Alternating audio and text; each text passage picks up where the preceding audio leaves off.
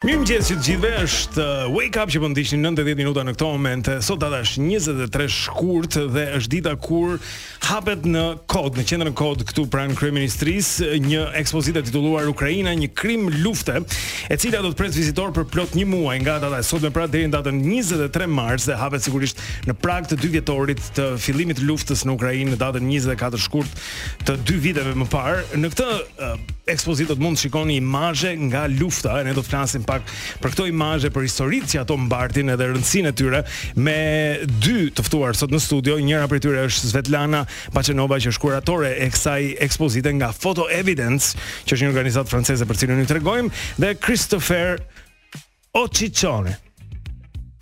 How do you say? Okikone, i cili është një fotoreporter amerikan, por që ka jetuar për 10 vitet e fundit në Kiev dhe ka dëshmuar këto foto të luftës. Mirëmëngjesi që të dyve, është kënaqësi që ju kemi këtu. Po fillimisht do ta nisim me ty, Svetlana, se çfarë është rëndësia e kësaj ekspozite? Çfarë do të shikojnë njerëzit që do të vinë për të parë Ukraina, një krim lufte? Thank you for having us. Faleminderit që përftesën. The exhibit Ukraine War Crime derives from a book with the same title. Ekspozita Ukraina, një krim lufte vjen nga, është bazuar nga një libër me të njëjtin titull që është botuar përmbledh imazhe, prova fotografike nga viti i parë i pushtimit në Ukrainë.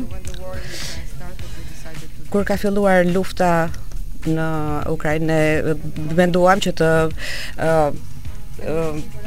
përmbledhim disa foto nga foto gazetare që tregojnë për luftën në Ukrainë. Krijuam një juri dhe kjo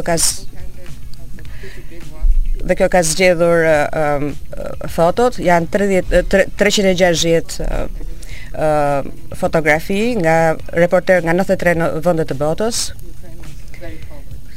Siç e dini, lufta në Ukrainë është mbuluar mirë nga gazetarë, fotoreporter nga gjithë bota. Dhe kjo është një deklaratë për tyre, kjo është çfarë ata kanë parë, çfarë kanë evidentuar. Kur e botuam librin, ne menduam që duhet jetë një dokumentacion i grumbulluar. Unë jam bullgare, kam lindur në Bullgari, kam jetuar në komunizëm, kështu që jam shumë e vetëdijsuar se çfarë të bëjnë Rusët, regjimi rus. The crimes that were committed to the society by the communist regime. But this time kësaj here ishte në duart e mia që të bëja një gjë të tillë. Kështu që kështu vendosa të gjej një mënyrë për të ndihmuar. Tani kemi këtë koleksion. It wouldn't be possible. Nuk do të ishte e mundur të botoj ky libër nëse s'do kishim ndihmën edhe mbështetjen nga Open Society në Shqipëri. Actually with the consequences of the war. How the war affects children, women. Tregon se si lufta i sjell pasoja mbi fëmijët, mbi popullin përgjithësi, mbi gratë. Në qartë. Dhe ndoshta pak më shumë për këtë mund të na flasi edhe Christopher, i cili në momentin që lufta shpërtheu vendosi të zhvendoset në Ukrainë bashkë me aparatin e tij fotografik. Christopher, si ka ndryshuar jeta jote që nga ai moment? So I went when the war started in 2014. Kam shkuar në 2014 kur filloi lufta. I got divorced because my wife thought I was insane and I lost half my stuff. That's one way my life has changed. U divorcova me gruan sepse vendosa të shkoja atje. Kjo ishte një nga mënyrat si ndryshoi jeta ime. An infinite amount of friends covering the war, spending a lot of time. Numër i madh miqtë mi kanë ndjekur punën time. Places for lengths of time. So to get close to në mënyrë që t'isha më afër taking pictures, a wonderful partner. Më afër ushtarëve që luftonin. Është luftë, pra humbet të njohur miq, shok Tani një njeri I zakonshëm që ka një jetë zakonshme në New York, jeta ime krejtësisht ka ndryshuar duke shkuar në luftë. Herë e parë që kam qenë në zonë lufte kanë qenë 2014-ën, më pas kam qëndruar një muaj, pastaj kam shkuar të fotografoj kundër revolucionit në Libi, sigurisht tragjedi nga dy krahët, po nuk ndjej njësoj, nuk kisha të njëjtën lidhje. Njerëzit më ngjajnë mua, duken si unë, është vend europian, është ndryshe. Kur isha në Libi, merja mesazhe nga gratë të cilave, burrat e cilave kishin qenë në luftë, disa kishin vdekur, disa ishin vrarë, disa ishin zhdukur, edhe kjo më bëri që të kthehesha. Dhe me këtë ekspozit vërtet I inkurajoj shqiptarët që të shikojnë ato ndërtesat tipike komuniste, duket sikur I ngjajnë shumë me ndërtesat këtu. Kur shikon njerëzit në fshatra, ngjajnë shumë me njerëzit tuaj këtu. E kupton që të dy kanë vuajtur në regjim totalitar. Ukraina është duke bërë të njëjtën gjë, të kuptoj se si është jetosh në një regjim totalitar edhe të përballesh me të. Me sa di unë, Shqipëria nuk ka sulmuar dikë, por ama keni përpërsuar shumë sulme. Keni gjërat përbashkët me Ukrainën, nga vendi relativisht I vogël, keni pësuar sulme nga të huaj dhe do të gjeni paralele me jetën tuaj. Edhe pse ndihet shumë larg, ne kemi ardhur me makinë këtu, nuk është aq larg. Mund të pyesni çka të bëj kjo me mua? BRSS-ja dhe Gjermania kanë pushtuar Poloninë dhe njerëzit mund të thonë çfarë lidhje ka kjo me mua, po ja që ka ndodhur. Christopher, këto foto janë dëshmi shumë tronditse. Jetë njerëzish, e gjitha është shumë e dhimbshme. Ka patur një moment që realisht ka qenë shumë tronditës për ty edhe ndoshta edhe nuk ke menduar të mos vazhdosh ta bësh këtë gjë?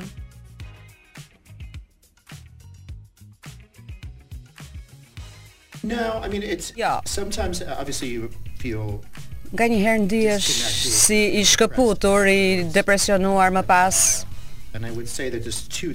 Po ka dy gjëra, të shikosh civile të vrarë me duart e lidhura,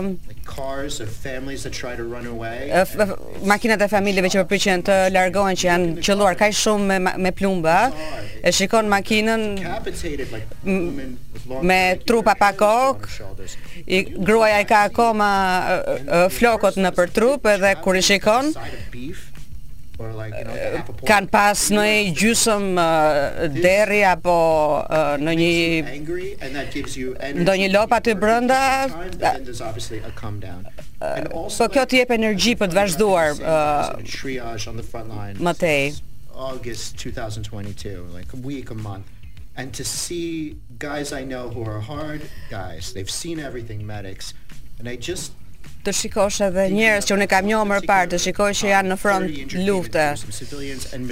Ka pasur civil edhe ushtar me gjymtyr të prera. Një nga miqtë e mi Sergej që është mjek, që është një tip shakaxhiu kështu. Por edhe një makinë lufte dhe tani ta shohsh që është ushtar, do të thënë edhe është duke qarë. Duke qarë, duke menduar kush do më dojë mua tani, ç'do ndodh me mua tani.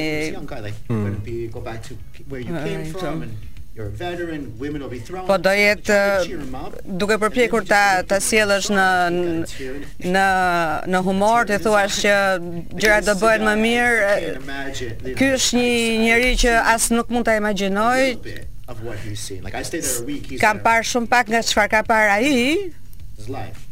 So to see like a guy like that kind of stutter Të shohësh një njerëz të tillë që mbetet pa fjalë, unë mund të shkoj, të zgjedh të shkoj edhe të pretendoj sikur s'ka ndodhur gjë, po të rështoj pak këtu, ideja për të mbledhur këto imazhe në një libër është që të mbledhim prova për krime lufte që janë kryer nga rusët në Ukrainë. Kështu që dallimi nga ndonjë fotoalbum tjetër është që 38 nga 92 fotoreporterët që janë pjesë e librit kanë shkruar ese të asaj që çfarë kanë përjetuar kur e kanë marrë atë imazh të caktuar. Pra kemi dy dëshmi vizuale dhe ato të shkruar. Të dyja janë shumë të vështira sepse krimet e luftës kanë të bëjnë me vrasjen e civilëve, shkatrimin e pronës. Të gjitha këto janë krime lufte. Dikush që mund ta marrë në dorë, njerëzit do thonë nuk mund vazhdoj të shoh më tepër, është shumë e dhimbshme.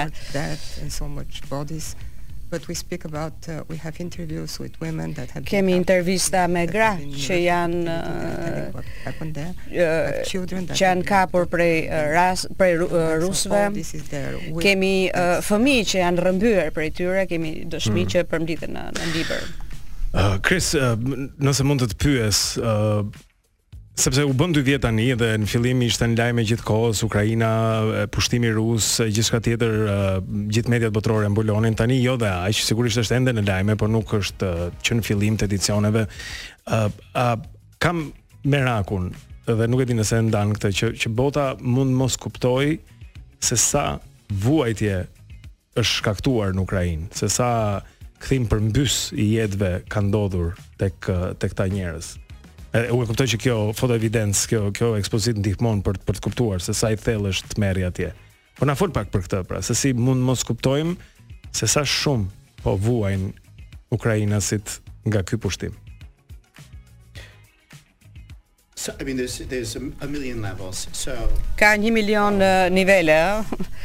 My partner, nice friend Aslan is young guy. Miku i shoqes tim Aslani është një njerëz i zakonshëm, punon në dyqan edhe ka qef që të vrapoj, tani është ndihmës mjek.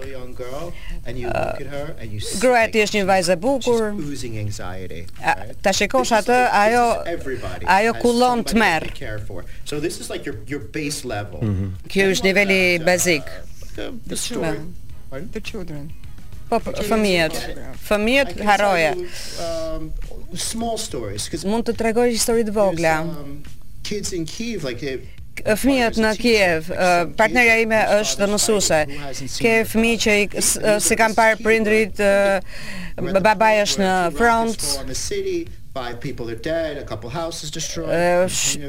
Shtëpi të shkatruara, pjesë të familjarëve të vrarë. Ne kemi jetuar atje, mund të themi që mund të bëhet edhe më keq, por çështja është që trauma po rritet. Kur vinë rusët lëvizin shumë ngadalë, vinë kështu si një re e zezë. Re e zezë që shkatron gjithçka. Toka është si tokë e djegur.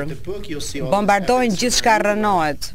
People were living there, and thank God that a lot of these other cities, as war progresses and it happens to another town, more people are willing to leave. I mean, how many gjithmonë më tepër njerëz përpiqen që të largohen, njerëz me gjymtyr të prera, është e gjitha që ndodh në të njëjtën kohë. Dhe duket që fundi s'duket kërkund. Duhet shtoj as I mentioned before, përmenda më parë, Ukraina, lufta në Ukrainë ishte një nga më të mbuluar nga media, por është edhe një extremely on social media. Që është mbuluar shumë edhe në media sociale, pra njerëzit si marrin informacionet, nga e marrin informacionet nga lajmet. Çfarë shikon? Shikon një fotografi, foton kryesore edhe titullin kryesor dhe kaq është lidhja që ke me atë lloj realiteti. behind the headlines. Kështu që ideja ishte që të sillni më shumë nga çfarë fshihet mbas një titulli, mbas një fotografie në një konflikt të tillë. This is the purpose. Çfarë realiteti ndodh dhe çfarë e ardhme të mendojmë. E nuk duhet harrojmë që kjo ka të bëjë me politikën. I bought a couple books to the front line, and everybody the Ukrainian book. Yes, Svetlan's book. Kam bler 2 libra Ukrainës.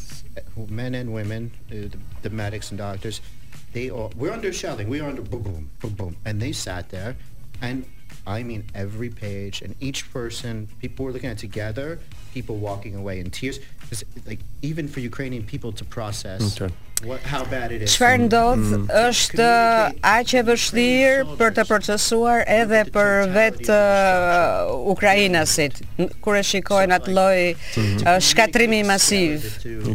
Ta komunikosh atë lloj shkallë horrori, shkatrimi është jashtëzakonisht e vështirë dhe libri është një mjet i shkëlqyer për ta bërë. Për Krisi po thotë që edhe kur ukrainasit i kanë parë këto foto kanë qarë që janë atje në luftë, kështu që nëse publiku do të shkojë të shikojë këto foto duhet përballet me ca realitete shumë të egra. Po, nga ajo që kemi parë në media, krahas terrorit edhe shkatrimit, ka patur dhe momente ku tregohet se ukrainasit e duan jetën edhe për ta jeta vazhdon. Ka patur celebrime martesash, njerëz që kanë shpëtuar kafshët e tyre shtëpiake, edhe fëmijë që luajnë edhe në ato ndërtesat e shkatruara në një vend jo shumë të sigurt. Ose që bëjnë mësim në bodrume etj etj, po. A ka momente të tilla, fotografi të tilla në këtë ekspozit?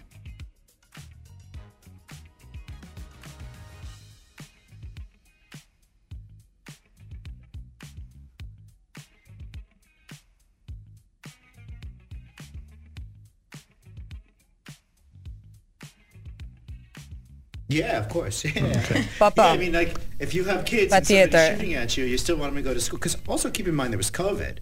So like, mos harroni që kemi pasur edhe Covidin, ëh. So that's one thing. So you will, if you're in shkollimi i fëmijëve ka pësuar dëm të madh. It's the second biggest Covid city. plus konflikt. Second biggest city. And it's under much heavier attack than Kyiv. So yes, all those kids are going to school underground. And then like, e vërtet që ata fëmijët po shkojnë në shkollë në për bodrume. Të martohesh është kështu si punë hobi. Një shoku imi u martua në front. Spends 2 weeks every month working with the guys. We had a birthday party. We had kemi bërë edhe somebody baked a cake, you know, like life goes on. Kemi festuar dhe ditëlindje. Jeta vazhdon, çfarë do bësh? Do vrasësh veten, tipo lufton për të jetuar. Dhe madje mund ta festosh jetën më shumë në këto kushte. In November I traveled to Ukraine with the book to present it in Kiev. Në nëntor e kam prezantuar librin në Kiev. Kristi ishte i ftuar im, ai më ka çuar në përvendet që ka marr fotografitë si në Buça për shembull. Is gone. What I know from the picture doesn't exist anymore. Ja, u çudita sepse gjithçka ishte reparuar. We have it recorded what happened. Dhe e mira është që tani kemi të dokumentuar, sepse tani nuk e gjen dot më. Good purpose. Dhe ky ishte një qëllim shumë i mirë që e bëm këtë koleksion. E mbaj mend atë masakër që ndodhi në Buça, pra në atë kohë vitin e parë të luftës, kështu që i keni foto evidencat atyre. Mirë. Shumë faleminderit për kohën sot mëngjes, faleminderit për punën edhe ekspozitën që keni sjellë. Këto imazhe nuk janë për ata që janë të lehtë nga zemra, po themi, por janë të vërtetat e Ukrainës që duhen parë dhe i keni në qendrën kod duke filluar nga sot deri në datën 23 mars. Pra mund ta vizitoni këtë ekspozitë dhe shikoni këto imazhe që vijnë nga lufta. Shumë faleminderit Kris. Shumë faleminderit. Unë mendoj që ndoshta do duhet i shohim të gjithë. Me zemër të fortë apo të dobët, për një arsye të thjeshtë që jemi të gjithë njësoj, edhe ne që jemi gjallë apo jetojmë mirë nuk jemi më të privilegjuar se sa ata që po kalojnë keq. Dhe vërteta duhet përballur, edhe në momente të tilla kur gjysma e botës është në luftë edhe gjysma tjetër vazhdon normalisht. Shumë faleminderit për kohën, do të themi shumë shpejt, Wake Up nuk ka mbaruar ende.